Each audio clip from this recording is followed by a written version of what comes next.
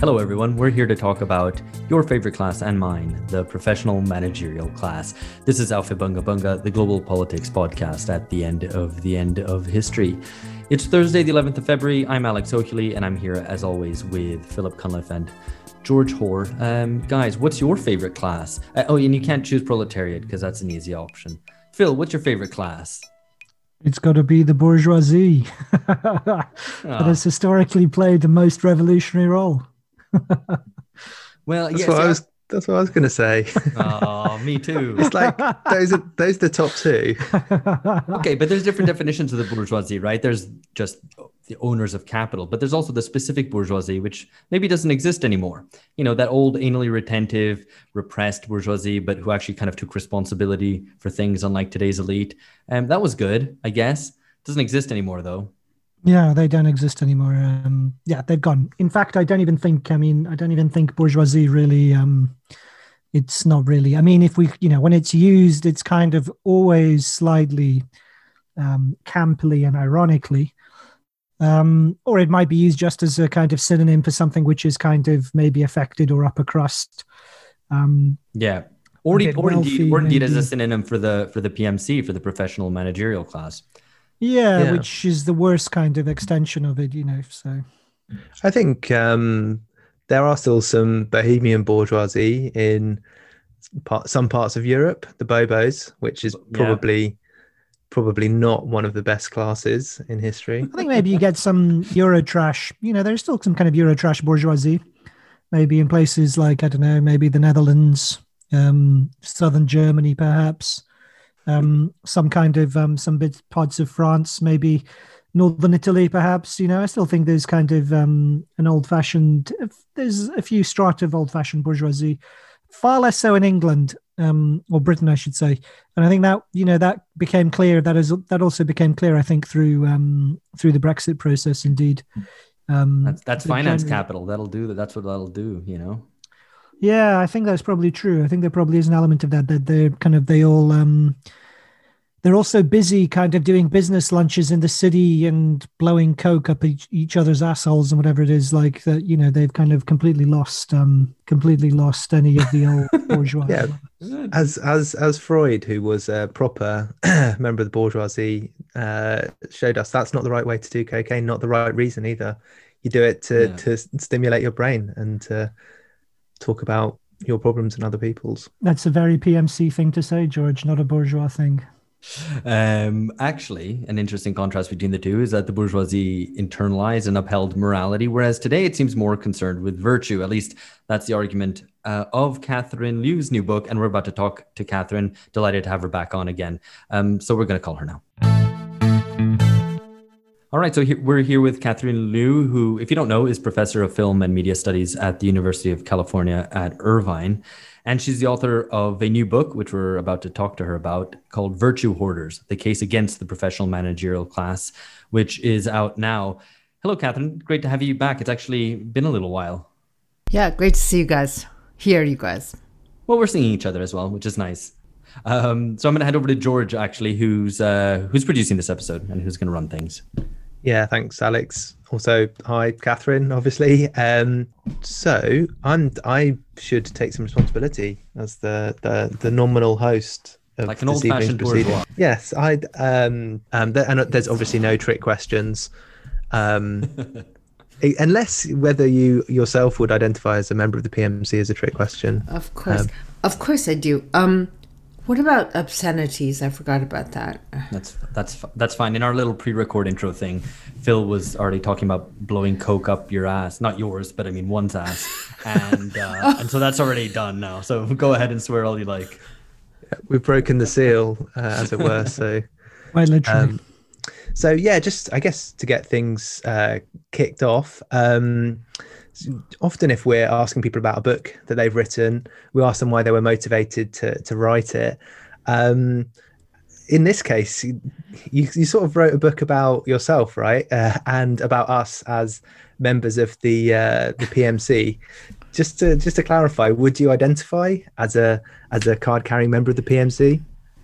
I feel like I'm an upstart, sort of like imposter in the class because, in the language of the American PMC, I'm sort of first gen. They don't like to say working class, they like to say first gen here because the idea is that if you're a first generation college student, then your progeny will be legion.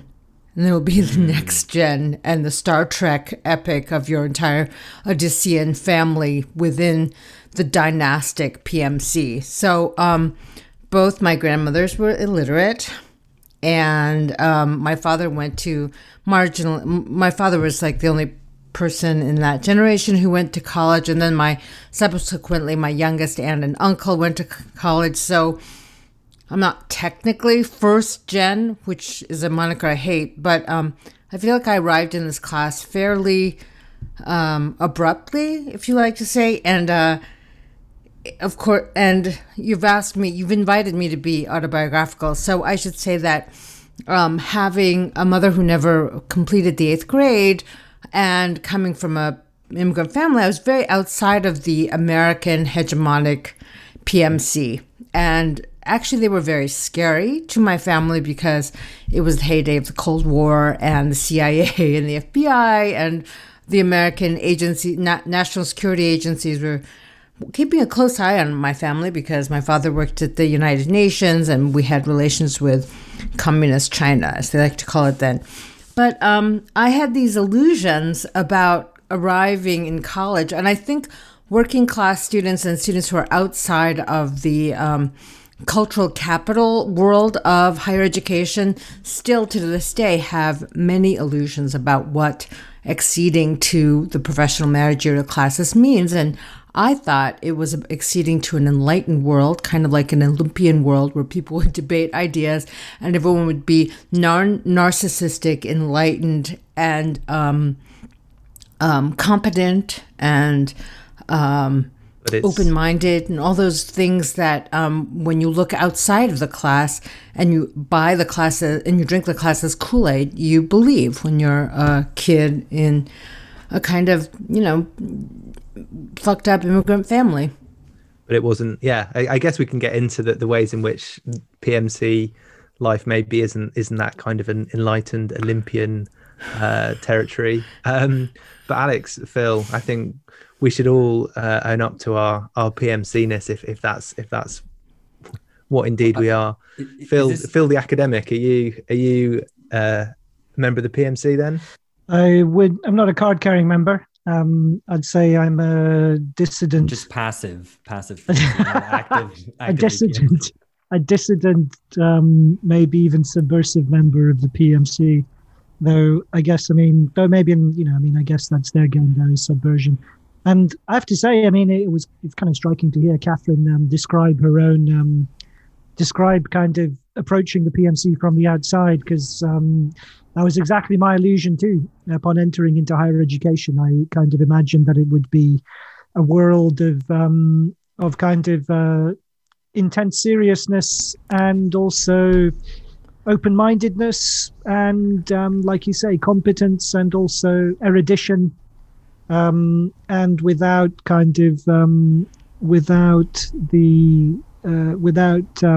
facile orthodoxy and rigidity.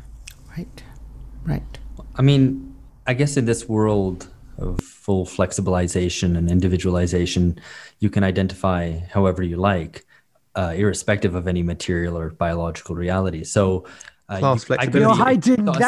You're hiding. You could be a mega investor, or you could be a lathe operator. Identify as PMC if you want. Now you're hiding. Tell us the truth. I'm PMC. I'm a professional. I'm not a manager, but you're the manager of this pod. Well, there you go. Let's move things on. Phil, stop talking. That should probably be me telling Phil to stop talking. That is talking. what a manager would say. You see right there. Anyway, I think what we've established is that we are all engaging in self-criticism to a greater or lesser extent in the course of this episode. So, Catherine, I think I have obviously read the whole book, but start with the title because it's on the front cover of the book.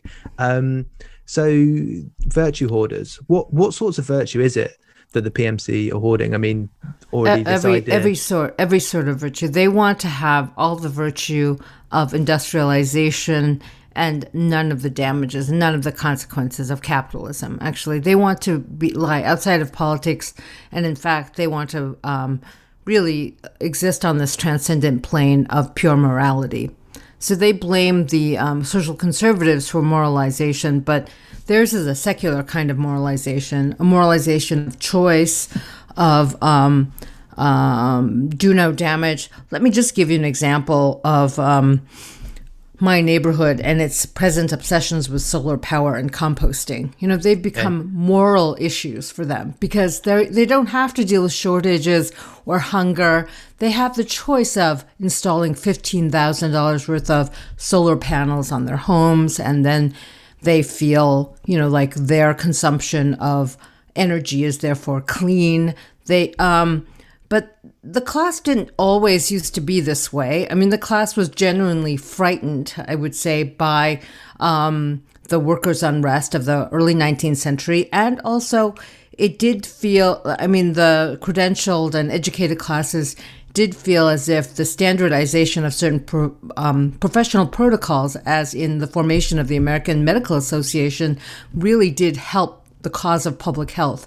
Because in America, you know, you could stand in a corner and sell snake oil and be a barber and cut people's tumors out and call yourself a doctor up until the standardization of certain professional expertise allowed for the medical profession to regulate itself. And the same thing with the professoriate. The professoriate really believed in a kind of disinterested pursuit of knowledge, especially in its left flank in the early part of the 20th century. But today, it seems as if all the professional organizations have perfectly become institutionalized, and now the PMC has to promote its own vanguardism as a form of moral superiority. And this translates to the solar power thing, but one of the other things I really like to read these days is anti-Chinese think tankers.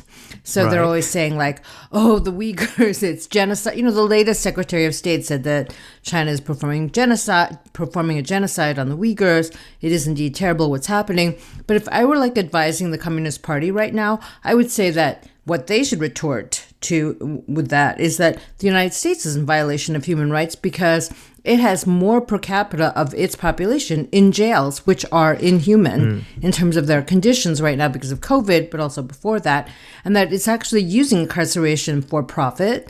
So they also like to feel, the American PMC likes to feel superior to the rest of the world in upholding these putative liberal values that Phil and I, you know, believed that the PMC embodied as we were, you know, callow youth.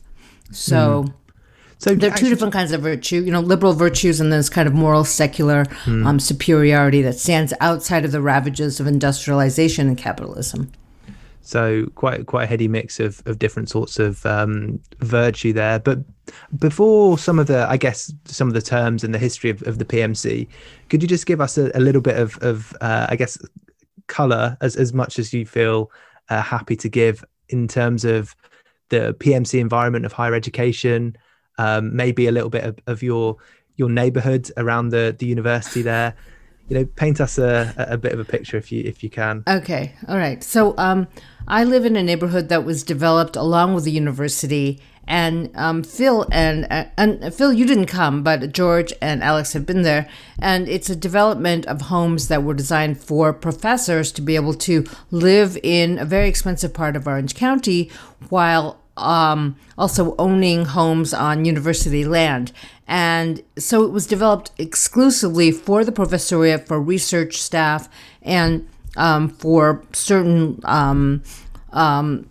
graduate students and undergraduates. So it literally is very hierarchical, like California is. You know, the chancellor lives on top of the hill, and then everyone lives underneath it, and then like the undergraduates and the graduate students live literally at the bottom, you know, in the plains. And then you have the campus at the bottom, underground, as far as possible. Right. Well, they're above the undergraduates, I have to say. So yeah, I guess so Alex and I obviously have been there, and it is quite a strange environment. But yeah, I don't want to kind of ask you to name names or anything. And obviously any of your colleagues or neighbors who are listening to this doesn't refer to you. You're obviously excluded from this characterization. But yeah, Alex, in terms of from the definitions, you had a question. Right. Yeah. So I mean, I know these kind of terminological debates can get a bit stale, but it's probably worth clarifying who we're talking about and who you're talking about, who you have in mind, Catherine, when you talk about the PMC. Listeners of this podcast will know that we've discussed this in the past. We did a reading club on one of the Ehrenreich's kind of follow-ups to their original pieces on the PMC, looking at the definitions, who are the PMC, what their role is, and so on. So I guess what do you have in mind when you're talking about the PMC, I guess definitionally? Because we've obviously talked about higher education. People like to think about perhaps, academics, people who work in NGOs, but maybe the category is broader than that. Well, I like to take a historical view and to look at Siegfried Kracauer's The Salaried Masses as a sort of prototype of discussing this. But actually, Vivek Chibber's Postcoloniality and the Spectre of Capital discusses a group of French revolutionaries who were neither noble nor plebeians, but they were salaried people. And they were part of the revolutionary core. And so you have this idea that there are these people who have some kind of knowledge, who do not own capital, but who do not, and this is critical, work with their bodies. They don't use physical force to perform their labors. And this is what Kracauer talks about too, is that clerks, the very lowest clerk in Weimar Germany would think of themselves as a salaried person or a white-collar person. And within this class of people who use their minds at work, there's obviously a lot of stratification. But as industrial society has gotten more complex, and the Ehrenreichs talk about this class who uses their minds and not their bodies at work expands, both in number and in importance. So I like to use that as kind of a very crude, but I think sufficient way of thinking about who becomes a member of the PMC. A lot of people like to say college versus non-college educated, but I think this differentiation is better. If you don't need to lift things with your body to go to work, then you are in a white-collar class, as C. Wright Mills would describe it, and you may be on the lowest end of this, but if you have also a kind of expertise that is streamlined through a professional organization and credentialed through that organization, you are on the higher level of this class. And for instance, doctors and lawyers and professors like that. But if you're a salesman, you actually do not work with your body. And that actually, C. Wright Mills says, is part of the white-collar classes. And I would say part of the professional managerial class. Of course, if you manage people, you are part of this class, and you are obvious. And if you manage people who are working with their bodies, then you are part of this class. But it's upper echelons and it's vanguard segments is what I'm interested in. And this is a class that many people say Marx did not fully understand or anticipate the strength of. Mao talked about them as bureaucrats and technocrats, and they were within the Communist Party, and they were like a segment of the Communist Party that he needed to struggle with. But there's also another definition of this class, which I really quite like. So if you live in a warm climate and you work in air conditioning, you are a member of this class. Right. So, I mean, it's actually good that you mentioned salesmen, because I think a lot of the discussions on the left about the PMC tend to focus on the liberal wing of the PMC, maybe it's upper echelons, but specifically those in kind of liberal professions and who will certainly have like liberal views. But actually, maybe the modal PMC person is actually a salesman, and it's it's a job that's existed for quite a long time. But it's interesting then, I guess, when you're talking about virtue hoarding, you're speaking about a section of the PMC which is for you more interesting and perhaps more has more impact on society or plays a greater ideological role in society. It's at the top of the PMC. Yeah, I would call it a vanguard segment. It's what the Ehrenreichs call the liberal professions, and she wouldn't include the salesperson as part of this. But I really think it's important to understand its evolution in American society, especially because when Mills writes about the salesman as being lower part of this expanding white collar class, he calls it a white collar class.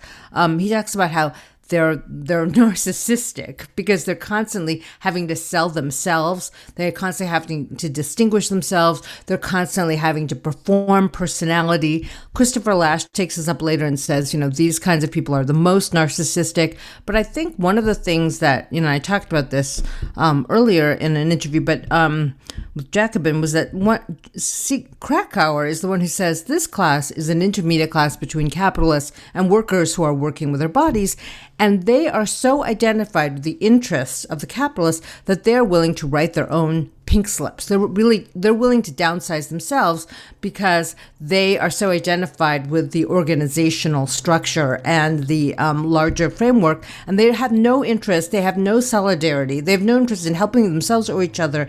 And he says they're the most deluded class, and they're the class that looks most that looks at culture, that is the biggest, they are the biggest victims of culture industry. So it's precisely the opposite of what later people would attribute, the elitism that cultural studies would attribute to the Frankfurt School. I'm being very dialectical here. And they would say, we would think like working class enjoyments were the most vulgar and degraded. Krakauer says, the culture industry develops in Berlin for this class in order to maintain its fantasy of itself as somehow important and better than the working class or people who labored with their bodies. And so the level of delusion and the ideological activity that this class has to perform in order to maintain its narcissistic illusions about its own self-importance is what drives, I'd say culture industry production as well as the production of contemporary ideology in our, age. I don't want to call it late capitalism because it doesn't seem to be going away, but so... No, I think that's a really good, interesting point. And my kind of personal feeling on how to define the PMC is precisely in that kind of those mechanisms of essentially trying to distance themselves culturally from the working class and basically being anti-working class while still having a lot of material interests in common, which I think you put that in probably a bit more of a sophisticated way. But yeah, you said you take a historical, or you tend to take a kind of historical account of the PMC. And in the book, you talk about the heady days of PMC heroism.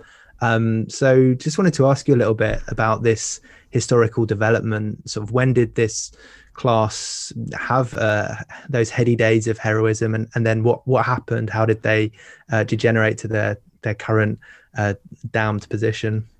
Well, the modern research university, as we know it, models itself after the American form. I mean, the British and the Germans could claim that those are their precedents, but tenure is supposed to protect a class of specialists from undue influence by owners of capital and administrators in the university. And so this thing called academic freedom is what really promotes this idea that we are working to pursue truth, to pursue scientific advances. And so in that sense, that's what I call like the heady days of the PMC. I'm not very historical in the book. I'm polemical. And I'll say this is why I wanted to write it this way. People right now, whether or not it's because of neoliberalism or like the algorithm or just the callousness of our like social media adult youth, people don't have disagreements with each other anymore. And I wanted to write a book that would be like catapulting my disagreements with the very fundamental basis and beliefs of my class right out into the public. So I didn't want to stand there and be a member of the PMC and be like, I'm a little know-it-all and I know this and I'm going to teach you this and I'm going to tell you how this goes.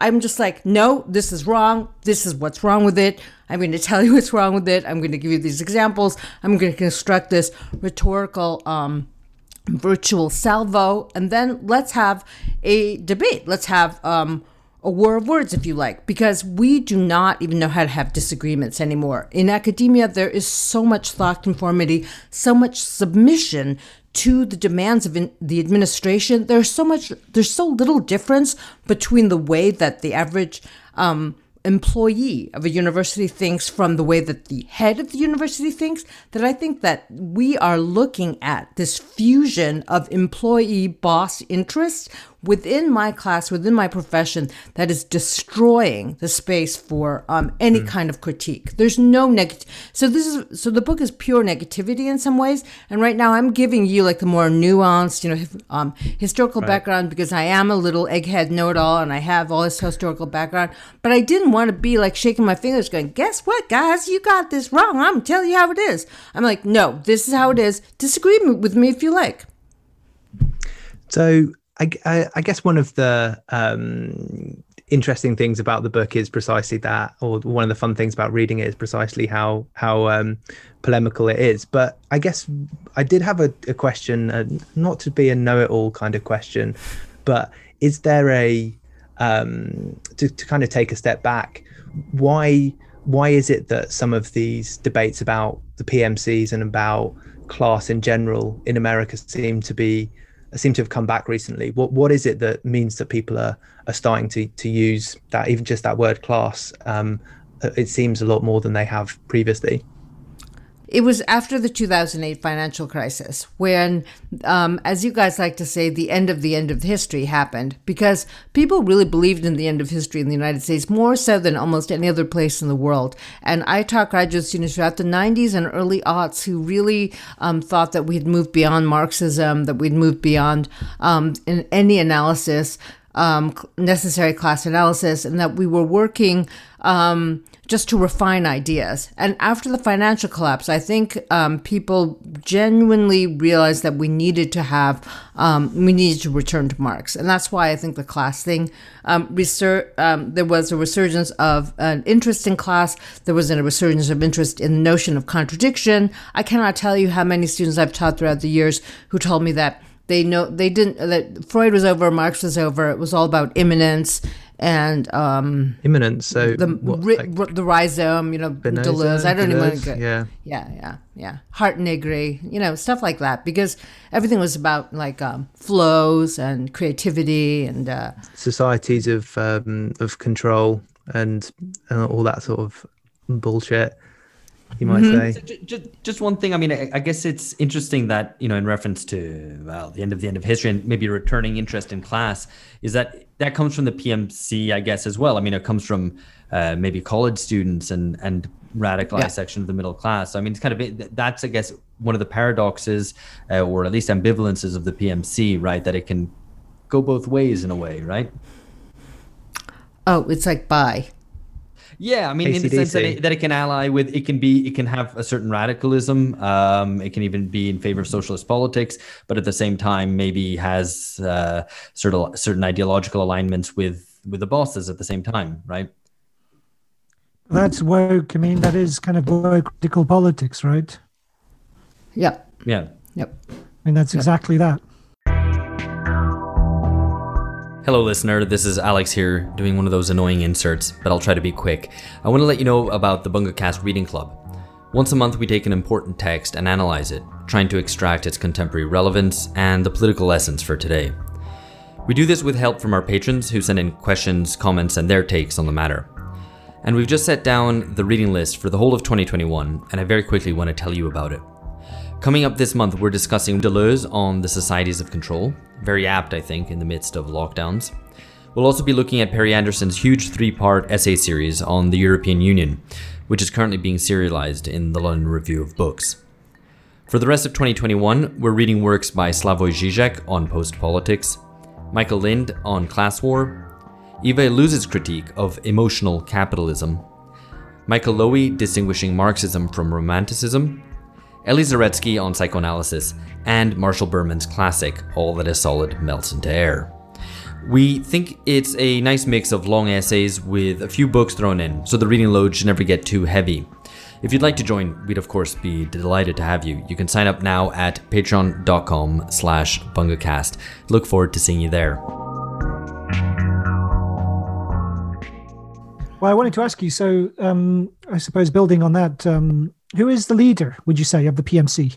Or maybe another way to put the question, who is the hero of the PMC? Barack Obama. Yes, yeah. Still? Now maybe Kamala Harris. Yeah. Yeah. Why? What is it about these particular characters that make them Ideal members? Hillary Clinton so wanted to be vaunted? a member. They're liberal, they're enlightened, they read books, they're thoughtful, and they're completely reactionary and carceral in their politics. But they appear to be tolerant and liberal and represent a vanguard of fairness and selectivity and merit. I would not say Joe Biden because he's too ordinary, and the PMC really has to be extraordinary. Yeah. I think in the book I said, there are a bunch of people who believe that they do ordinary things in extraordinary ways, and Joe Biden just seems to be an ordinary guy doing an extraordinary job, but he's just ordinary, doing it in an He's even ordinary called way. Joe. He's an ordinary Joe. Yeah. But that's what, right. what strikes me about this, even with regard to Obama, is also how ordinary he is. I mean, they might talk about merit, about being well read, about reading and writing books, but even Obama, Obama's hardly some great intellectual either for that matter. So much of it is based on style, it seems, about conveying a certain image of being above it, being tolerant, being... No, but I mean, he's the immigrant who succeeded. He's the black guy who became president. He was, successful lawyer, youthful politician in Chicago.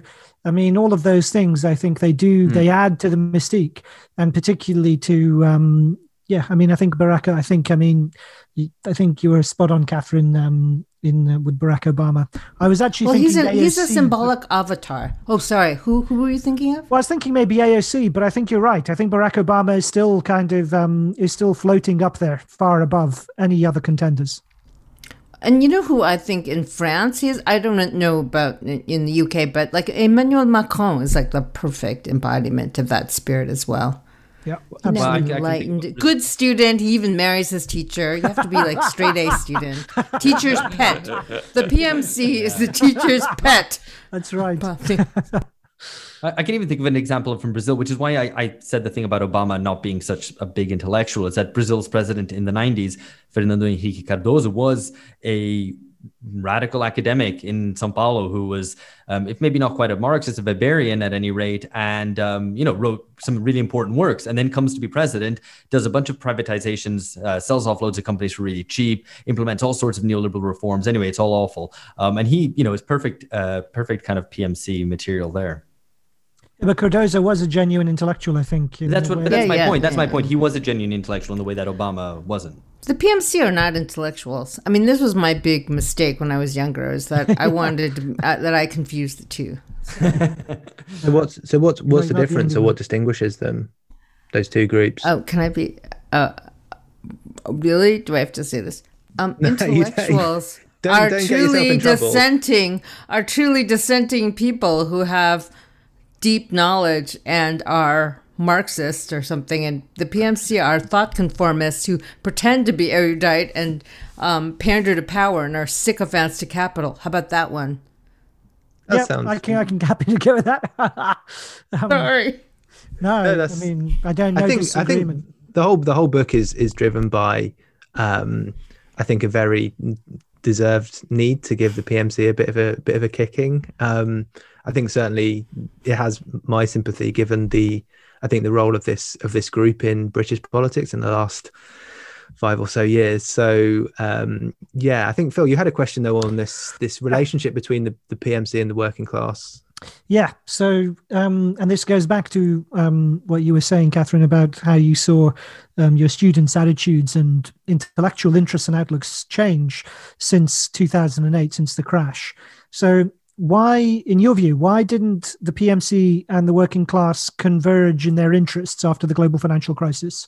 Because that would have seemed like the kind of natural moment where you'd have seen an intersection of common interest. So one of the things that I think I've been really puzzled by is why the energy of the post-2008 crash and the massive popular discontent with capitalist forms didn't coalesce into a united front, I guess, of real resistance against depredations of oligarchical and monopoly capitalism.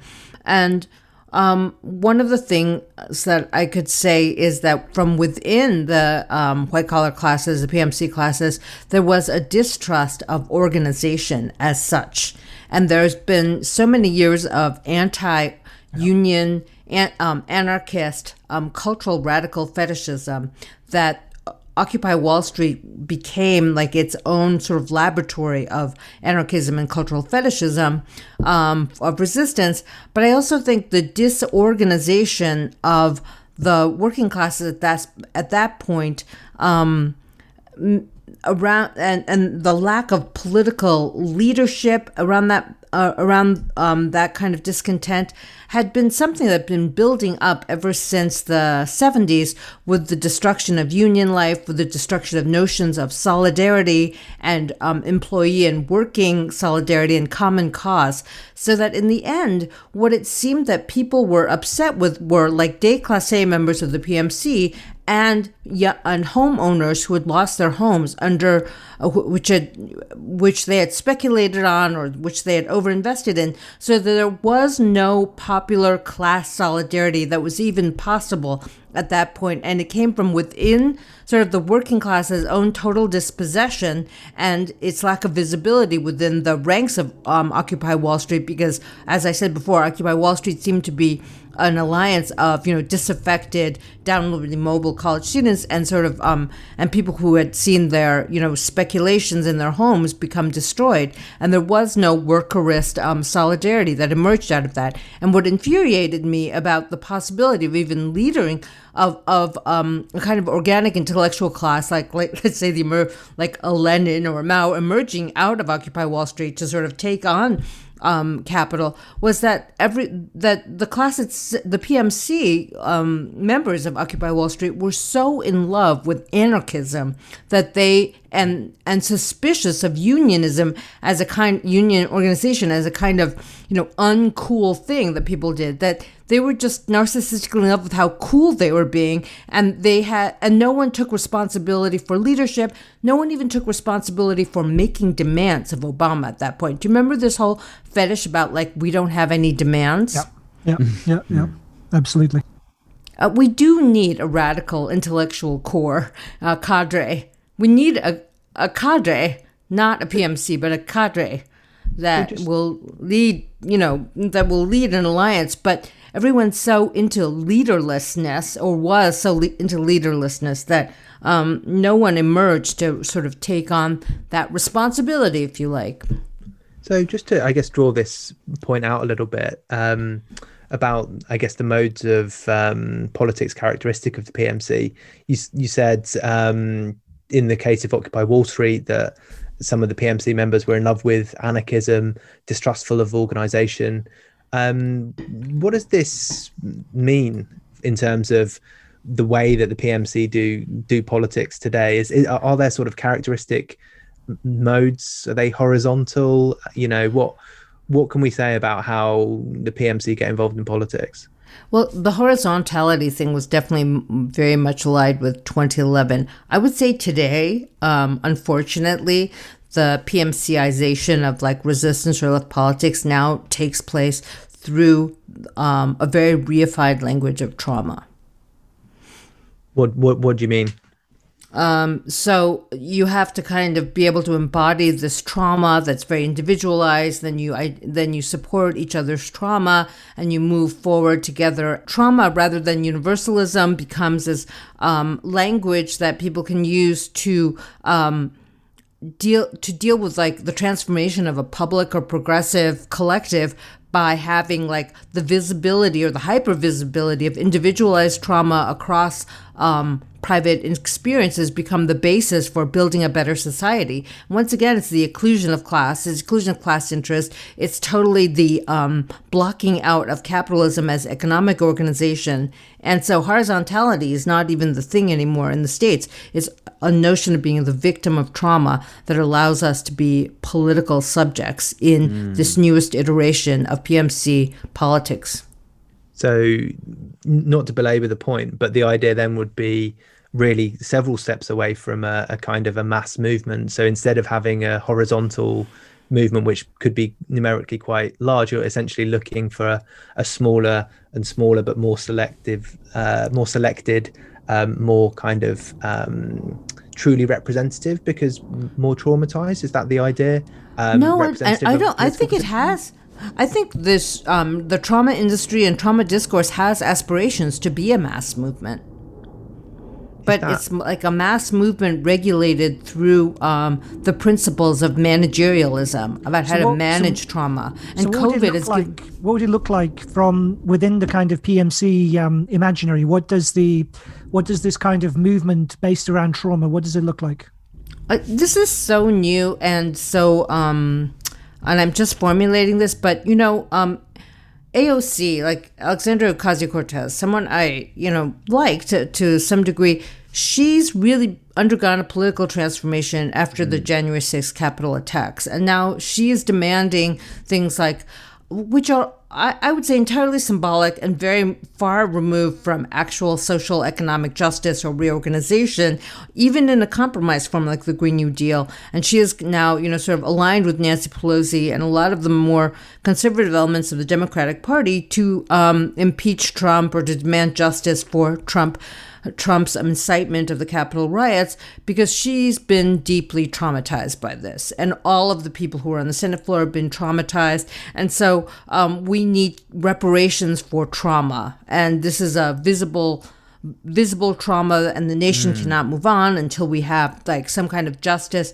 for a very localized, for the trauma that the members of Congress and the Senate have experienced. And so that seems to be the spirit of like a kind of resistant politics now, very much through the language of visibility, managerialism, and an instrumentalized and reified notion of trauma. I talk about this in the book as well, in the case of Emma Sulkowicz, a mattress girl at Columbia University, who accused a young man, Paul Nungesser, of raping her very early on in her career at Columbia. She accuses him of this. The university does an investigation. They don't find anything that would warrant any kind of punishment. She is infuriated, and she begins to carry around a mattress upon which this violation, this trauma took place on campus, and she goes to graduation with this trauma made visible by the mattress. And I don't think AOC is Emma Sulkowicz. AOC is a politician. She's done more good than Emma Sulkowicz. Emma Sulkowicz has done no good at all. But we have this new visibilization of trauma as part of a way of moving, once again, the conversation away from the fundamental ravages of socioeconomic inequality, the destruction of working class life and working class life worlds, the destruction of the future that capitalism has wrought on the United States, and we displace it onto these distinct traumatic events for which we then demand reparation, we demand justice. And that really changes our notion of justice. Like, my notion of justice is very different from what this kind of localized notion of justice is. I've been the victim of quite a number of forms of trauma that I don't want to share with the public necessarily. I don't want to share it on this podcast. I like you guys, but I'm not going to talk about it in detail. And I feel like there are now channels by which young people like AOC, like Emma Sulkowicz, can gain a great deal of publicity and visibility for working out their traumas online or in public in order to demand a kind of justice that actually displaces any kind of political idea or economic idea of justice itself. And in the case of AOC, directly connected to legitimizing state power and legitimizing this attempt to kind of crank up a domestic war on terror. And national security will be only strengthened. All the institutions of national security will only be strengthened by this demand for justice that she's now espousing. And I feel very sad for her. I feel very sad about it because when I saw that IG Live thing, she has not worked through any of this trauma, and it is not the right place to work it out on an Instagram Live feed. Catherine, hearing you talk about this question of AOC kind of flaunting her trauma and being a means, I guess, to connect to her constituency or her supporters, it strikes me that, there's a focus on AOC as a person, and of course, the kind of personalization of politics that her flaunting of trauma represents. And like, how do you get from the leaderlessness of Occupy that you were just talking about as a real characteristic of PMC politics to that? And I think, for me at least, what seems to connect the two, you also have it with Bernie, where instead of organizing, creating a new political party, creating cadres which throw up a leader and so on, the kind of traditional process of modern politics, there's a kind of latching on to a leader, to what a former guest of the podcast, Paulo Garbaldo, calls a hyper leader, which is this kind of charismatic figure which doesn't really have much connection to necessarily to a party or through party branches and so on, but is just latched onto as this sort of figure. And you kind of get a little bit of the same thing with AOC as well. So you're kind of, at least to me, it seems like you've got kind of two alternatives, neither of which is good, which is either this kind of tyranny of leaderlessness on the one hand, or it resolves into this latching on to Bernie, the one guy who's going to save us all, and it's all it's all on Bernie basically. Do you see that itself as a manifestation of PMC? I think there is a real relationship there, but part of this could be just understood as the full reification of intersubjective relations, where our intersubjective relations are so weak that we can only have these kind of fan relations. We can only stand stars, and that creates like the bond between fans. 40 to 50 years of neoliberalism has really destroyed intersubjective trust and any possibility of solidarity. And this goes back to part of my disappointment with PMC intellectual life too, is that I think there's so little trust that holds people together in a room or even in a seminar room that they cannot actually even disagree with each other. And that because there is no basis of commonality any longer. And so everything is this fake agreement. Everything is this fake identification, pseudo identification. I agree with you on that. Or hysterical denunciation, right? Right. No, that's not disagreement. That's canceling. Oh, exactly. I actually, and I actually had this revelation when I was talking to one of my graduate students. She came up with this, Kelly Donahue. She said, we were talking about Philip Johnson being discovered as a Nazi. Sympathizer. We all knew he was an asshole and a Nazi sympathizer. I don't know why it was news to anyone. But now MoMA is trying to, expunge his name from its buildings, the Museum of Modern Art. And I thought this was like the perfect PMC kind of symbolic manipulation as politics. They want to rebrand themselves as completely free from the past. Yeah, that's right. Yeah. So now that we're, I guess, talking about politics, we probably should get down to the nub of the PMC question, at least from a left-wing perspective, which is, do we need the PMC? What do we do about the PMC? And how can we build cadres outside of the PMC? Exactly. That's my big question. And I guess to put in a historical terms, the left always contained sections of the middle class, maybe before it was even called the PMC. Whether as intellectuals or just as ordinary members, as activists, and so on, but it was. It was minoritarian in relation to kind of working class membership, which now seems to not be so much the case. So what do you do about the PMC given its ambivalence? What do we do? I think we have to denounce it wherever we can and denounce its values. I don't believe, like Julius Krein, or even someone like more of a centrist like Gabriel Wynand, that we have to have a more enlightened PMC. I don't believe that at all. Yeah, I guess it's interesting because you have the populist attacks on the PMC, often by, I guess, like petty bourgeoisie. I guess at least certainly that's the way that a lot of the Trumpists are characterized, who attack the PMC. And of course, defenders of the PMC will say that any attack on them, including something like your book, is just falling in line with the petty bourgeois populists. There are also like orthodox Marxists who say the PMC are petty bourgeois because they are this intermediate class, and they are aspirational to grand bourgeois consumption habits and capitalist sort of owning of the means of production. But I like to think of it as like lower tier PMC versus upper tier PMC. That's what I was talking about before, because I really do think that the notion of the bourgeoisie is something that needs to be refined for complex forms of, post-industrial capitalism, if you like. So, yeah. It's interesting you mentioned the upper PMC, or maybe there's a split within the group, because within the class, because I think my personal take on this is that a lot of the politics of the left, at least in Britain and probably in America as well, in the next few years, is going to be defined, at least in part, by what's next for particularly the lower section of the PMC, the people who are downwardly mobile, risk of falling into the working class. And my probably not very optimistic take is that there's going to be a doubling down on a number of cultural and political kind of means of trying to distance this kind of lower PMC from the working class. And this will take a lot of different forms: anti-racism, anti-fascism, a lot of political maneuvers around citizens' assemblies and kind of non-mass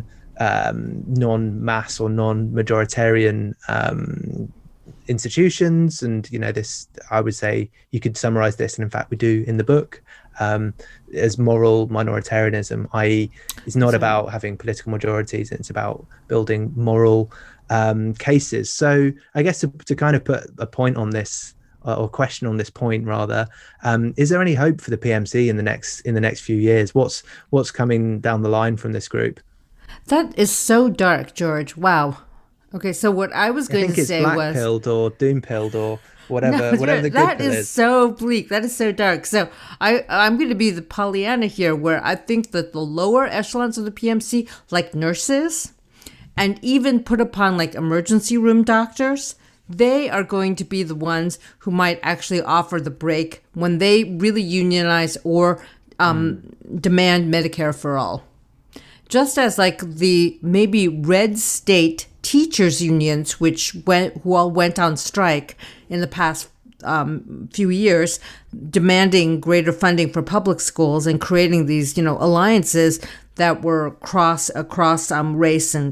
race, especially, and gender. The lower tier of the PMC is going to organize, and I hope organize in sort of classical labor forms like unions, and become more militant. And that's my hope. But, your bleak vision of the future is certainly, one that I can see happening as well. But I think that the American medical system is so fragmented, it's near collapse. The top of that medical system are venture capitalist doctors, if you can imagine such a thing. They're the PMC and finance, insurance, real estate heads of the universe. And they're the ones who designed the Obama Affordable Care Act, which is neither affordable nor caring. And the lower echelons of healthcare professionals are nurses, emergency room doctors who are on the ground right now and who are dying, but who are also just working incredibly hard. And I feel like if there can be solidarity within the lower echelon PMC types and emergency room doctors, on the ground healthcare workers, that can be a great site of organization for what we need is universal health care in the States. But right now, I feel like we cannot. The one group we cannot hope for any kind of progress from is the upper echelons of the PMC. They are lost. They are completely lost. They are the enemy, actually. Very good. Maybe we can leave that there, because we're going to continue this conversation on, I'm saying this for listeners' benefit, with Catherine over on our Patreon, which is on patreon.com/bungacast. And we're going to be talking at the beginning specifically about PMC unionization and what's happening there, whether that presents a possible avenue for progress for the lower PMC to cleave off from the upper PMC, or whether it has its own ideological problems. And we'll be talking about a lot more, continuing this conversation with Catherine over there. So for now, thank you, Catherine. Bye, everyone. Thank you. Thank you so much for that conversation. That was nice and natural. Was that really fake? Okay. All right. Hasta la vista, babies. Okay. I don't know what else to say. He just...